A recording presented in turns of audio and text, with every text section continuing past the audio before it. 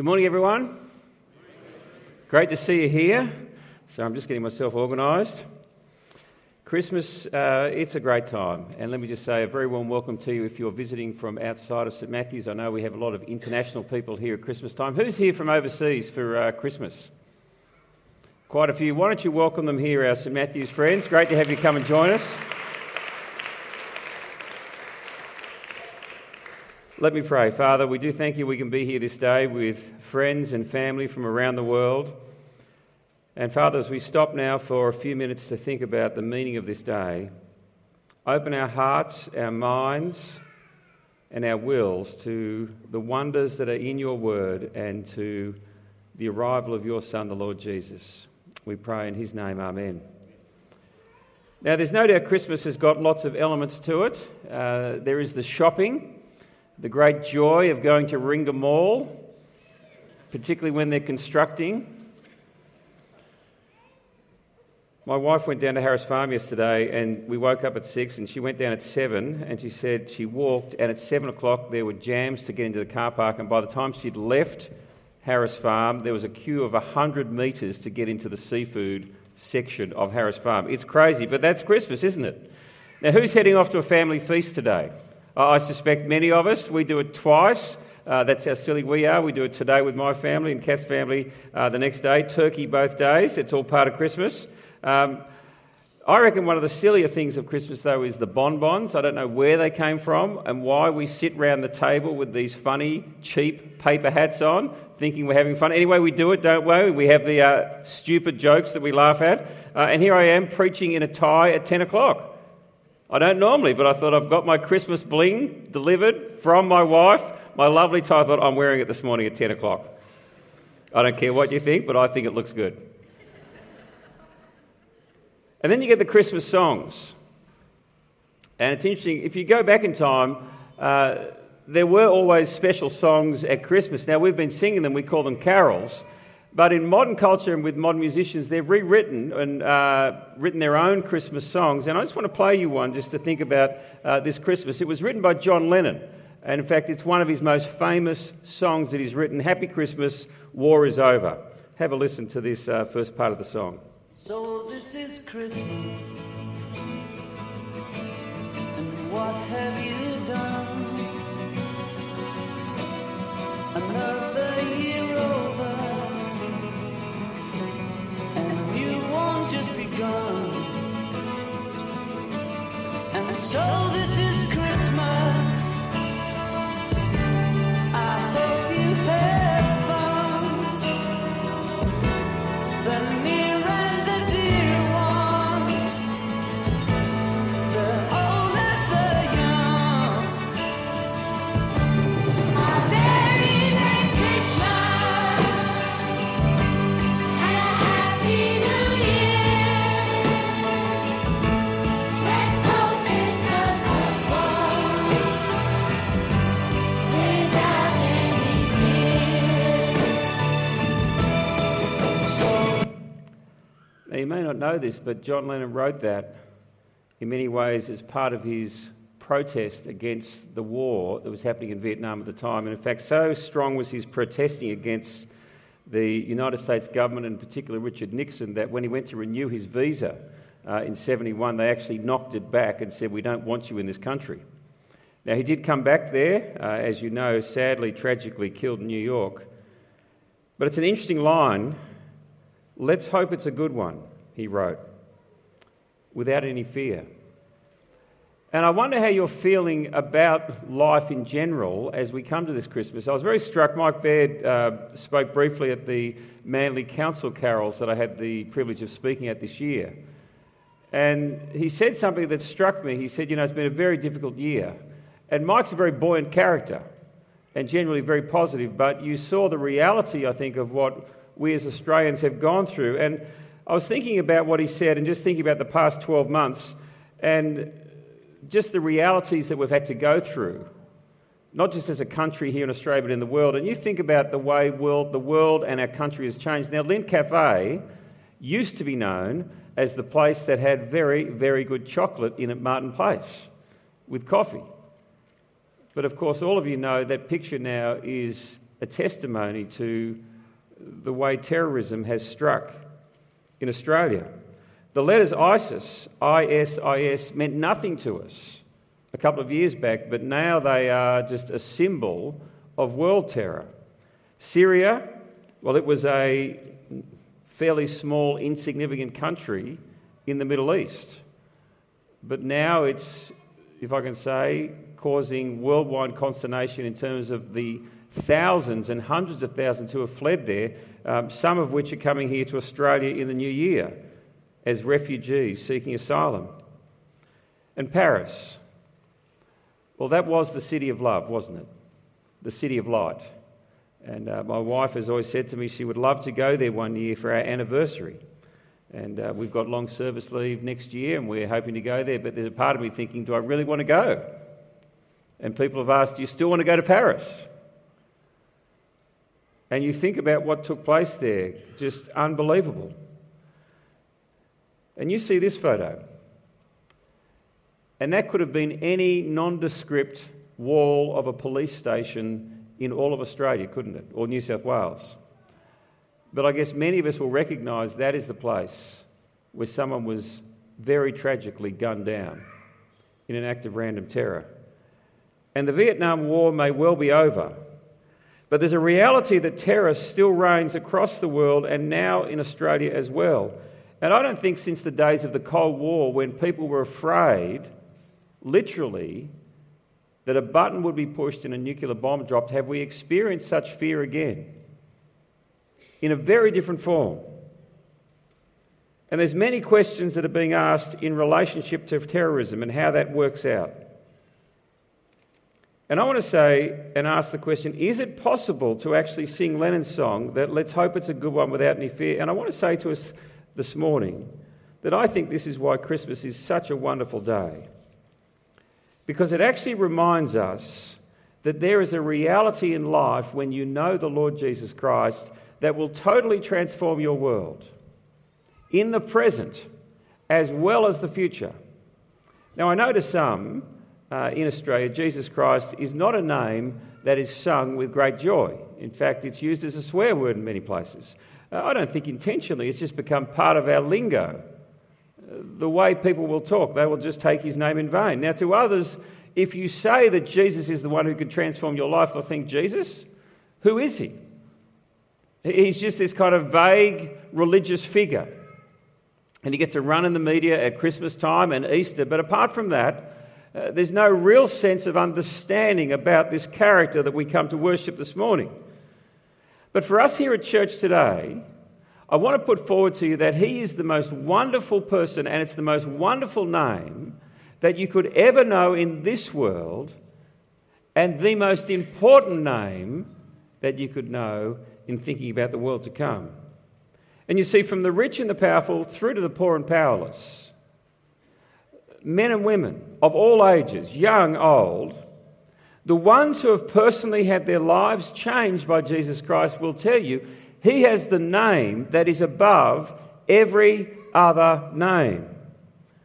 And to help us think about that for a few moments, I want us to think about the words that we had read to us this morning. Now, they really are quite profound. If you're not familiar with the Bible, the reading came from the book of Isaiah. The book of Isaiah was written in the first half of the Bible, which is called the Old Testament. And that reading was actually written by the prophet Isaiah and spoken some 800 years prior to the Lord Jesus turning up in this world.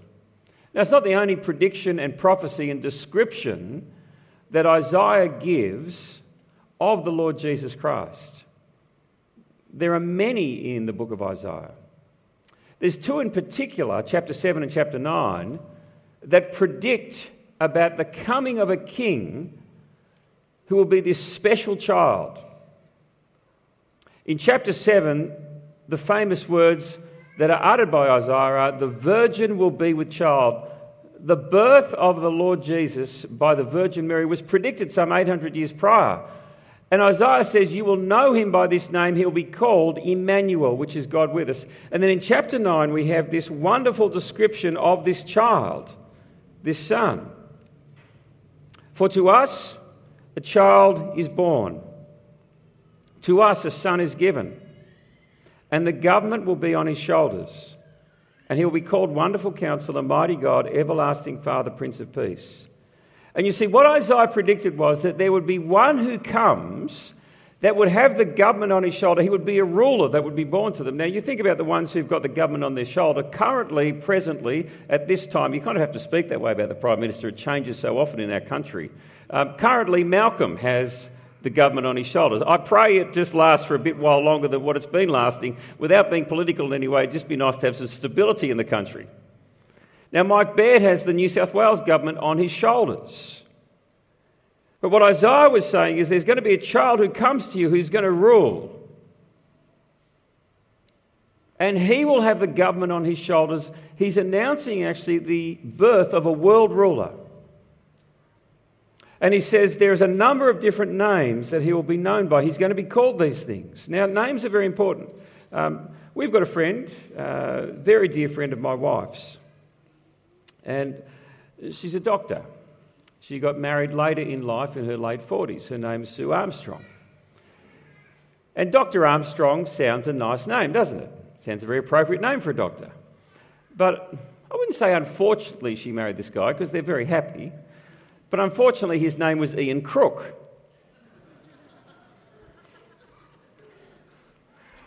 So there's no surprises there that she's not taken her married name professionally. Dr. Crook doesn't quite work, does it?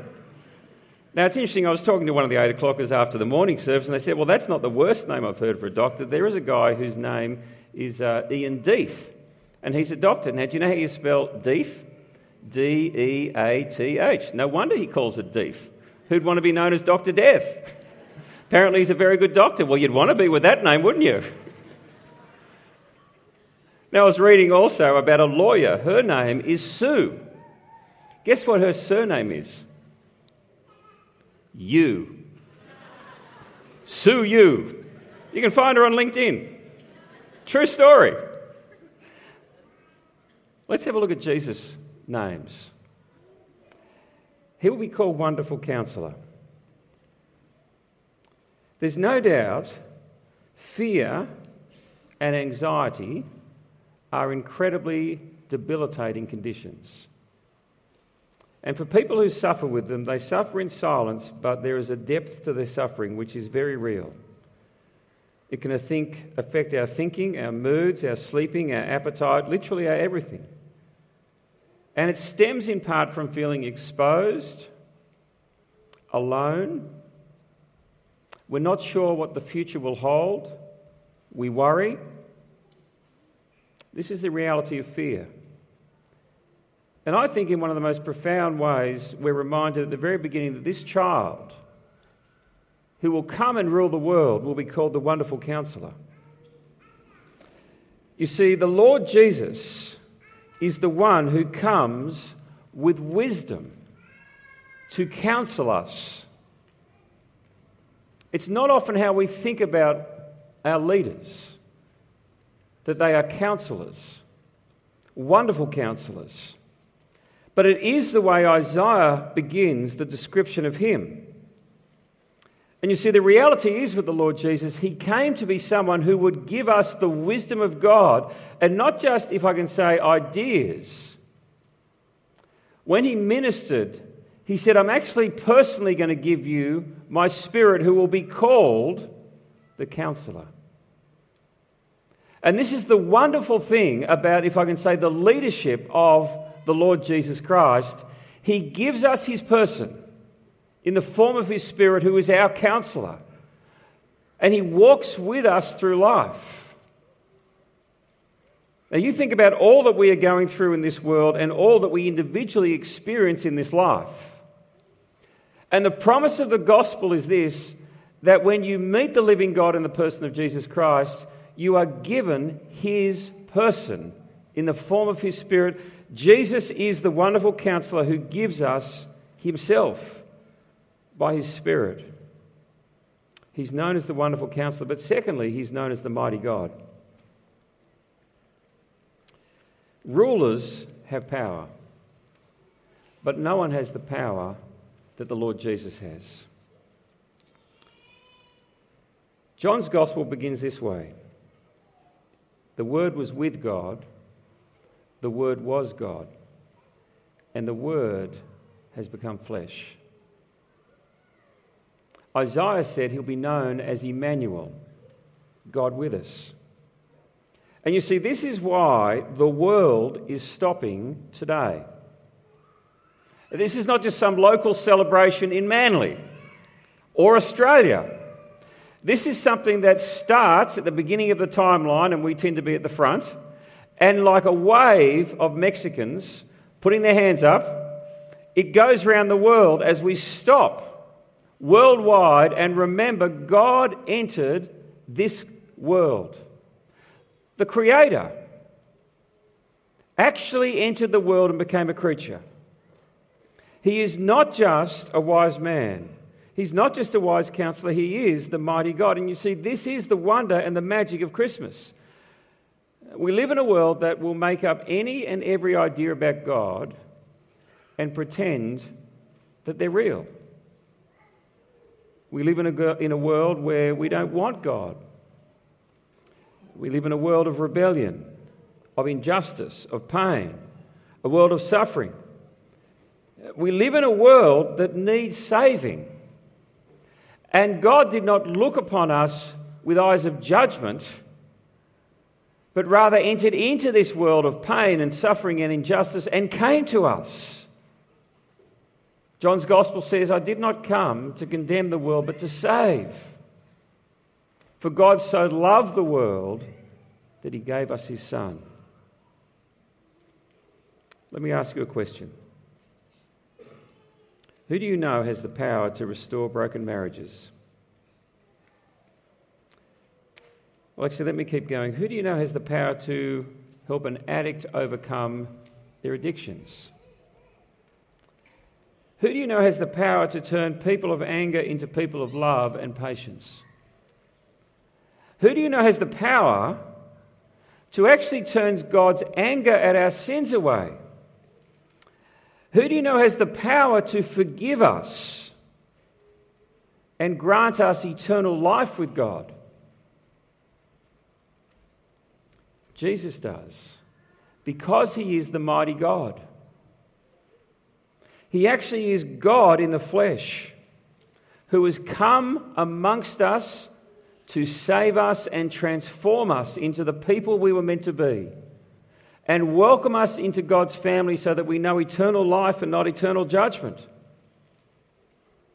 And so throughout history and with one voice, the church has proclaimed that Jesus Christ is the King of Kings, he is the Lord of Lords, and there's no other name greater than his name. He is the name that's above every name, Emmanuel, God with us. But that's not all. He's the everlasting Father that he'll be known as. Now, Isaiah here is predicting, I think, what sort of ruler he will be. When you see the Lord Jesus, you do not see a despot. You see one rather who is like an eternal Father, who welcomes us into the family of God and introduces us to the Father. You see, the way he rules is with love and with justice. And he rules his kingdom and he invites people in so that we can know God as our eternal Father. God is not some faraway despot who just wants to stomp on people and throw them in hell. No, he is a Father who sends his Son into the world to announce salvation and hope and life and grace to all who will come to him. Lastly, he is the Prince of Peace. I think probably the most famous of names for the Lord Jesus is this, that he's the Prince of Peace. In a world that's awash with fear and anxiety and uncertainty, Jesus is the one who brings peace. He's the Prince of Peace. It's how he rules and changes lives. He brings peace in the midst of fear and guilt. You see, deep down, when we're honest with ourselves, I think when we're in those quiet moments of honesty, we know we've blown it with God.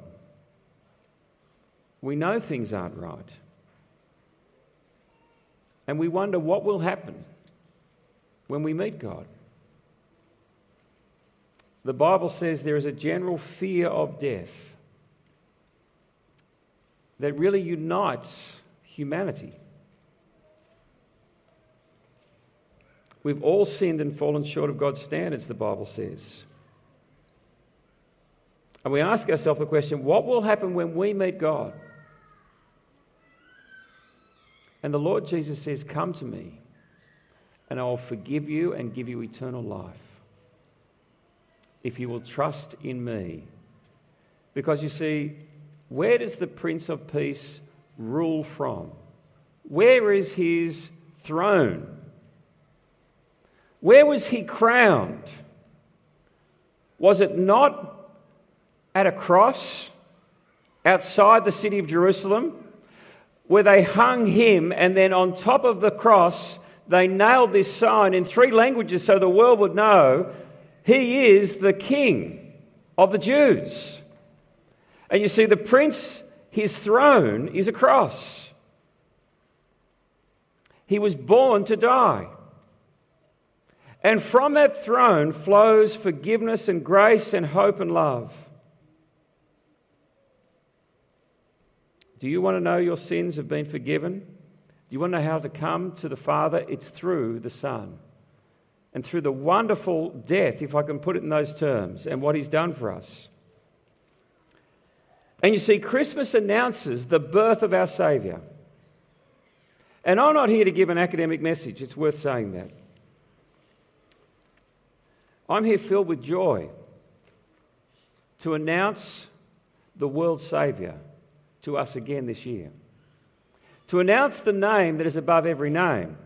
To announce that there is one who is called Jesus, who is the wonderful Counselor, who is the mighty God, who is the everlasting Father, who is the Prince of Peace, and he's come for us. And he came for me and he came for you. And friends, I want to ask you one simple question this Christmas day as we reflect on the birth of the Lord Jesus Christ, who is all of these things I've said. Who are you following this day? It's a very simple question. Who are you following? Because you see, all of us will be following something or someone. There is someone that we will give our allegiance to, that will say is supreme, that gives me meaning in life, that I think is ultimate. And I want to say to you, the one I believe is ultimate is the one we're worshipping here this morning, who is the Lord Jesus. And I want to point you to him and say he is the only one worth following in this world. It is the best way to live because he fills us with his Spirit so that we have power and joy and strength and wisdom in life to face whatever will be thrown at us, so that we can live without fear in this world. And when you have the Lord Jesus as your Lord and Saviour, he's the only way to die. Because he is the only one who can protect us from eternal death. Friends, who are you following this Christmas? If it's not the Lord Jesus, I would invite you to check him out, to come back to church, to pick up a Bible and read his story in the Gospels as you have a break over this period. But perhaps today you want to say, I want to follow him now. I want him to be my Prince, my King, my Lord. Well, if that's you today, let me invite us to bow our heads as I finish this message, and let us pray.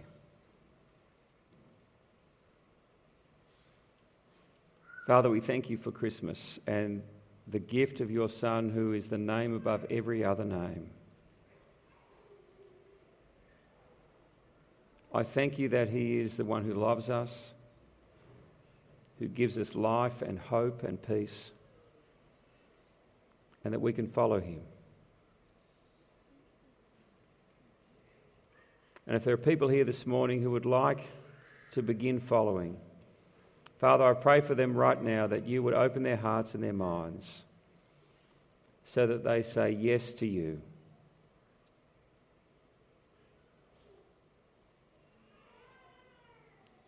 In Jesus' name, amen.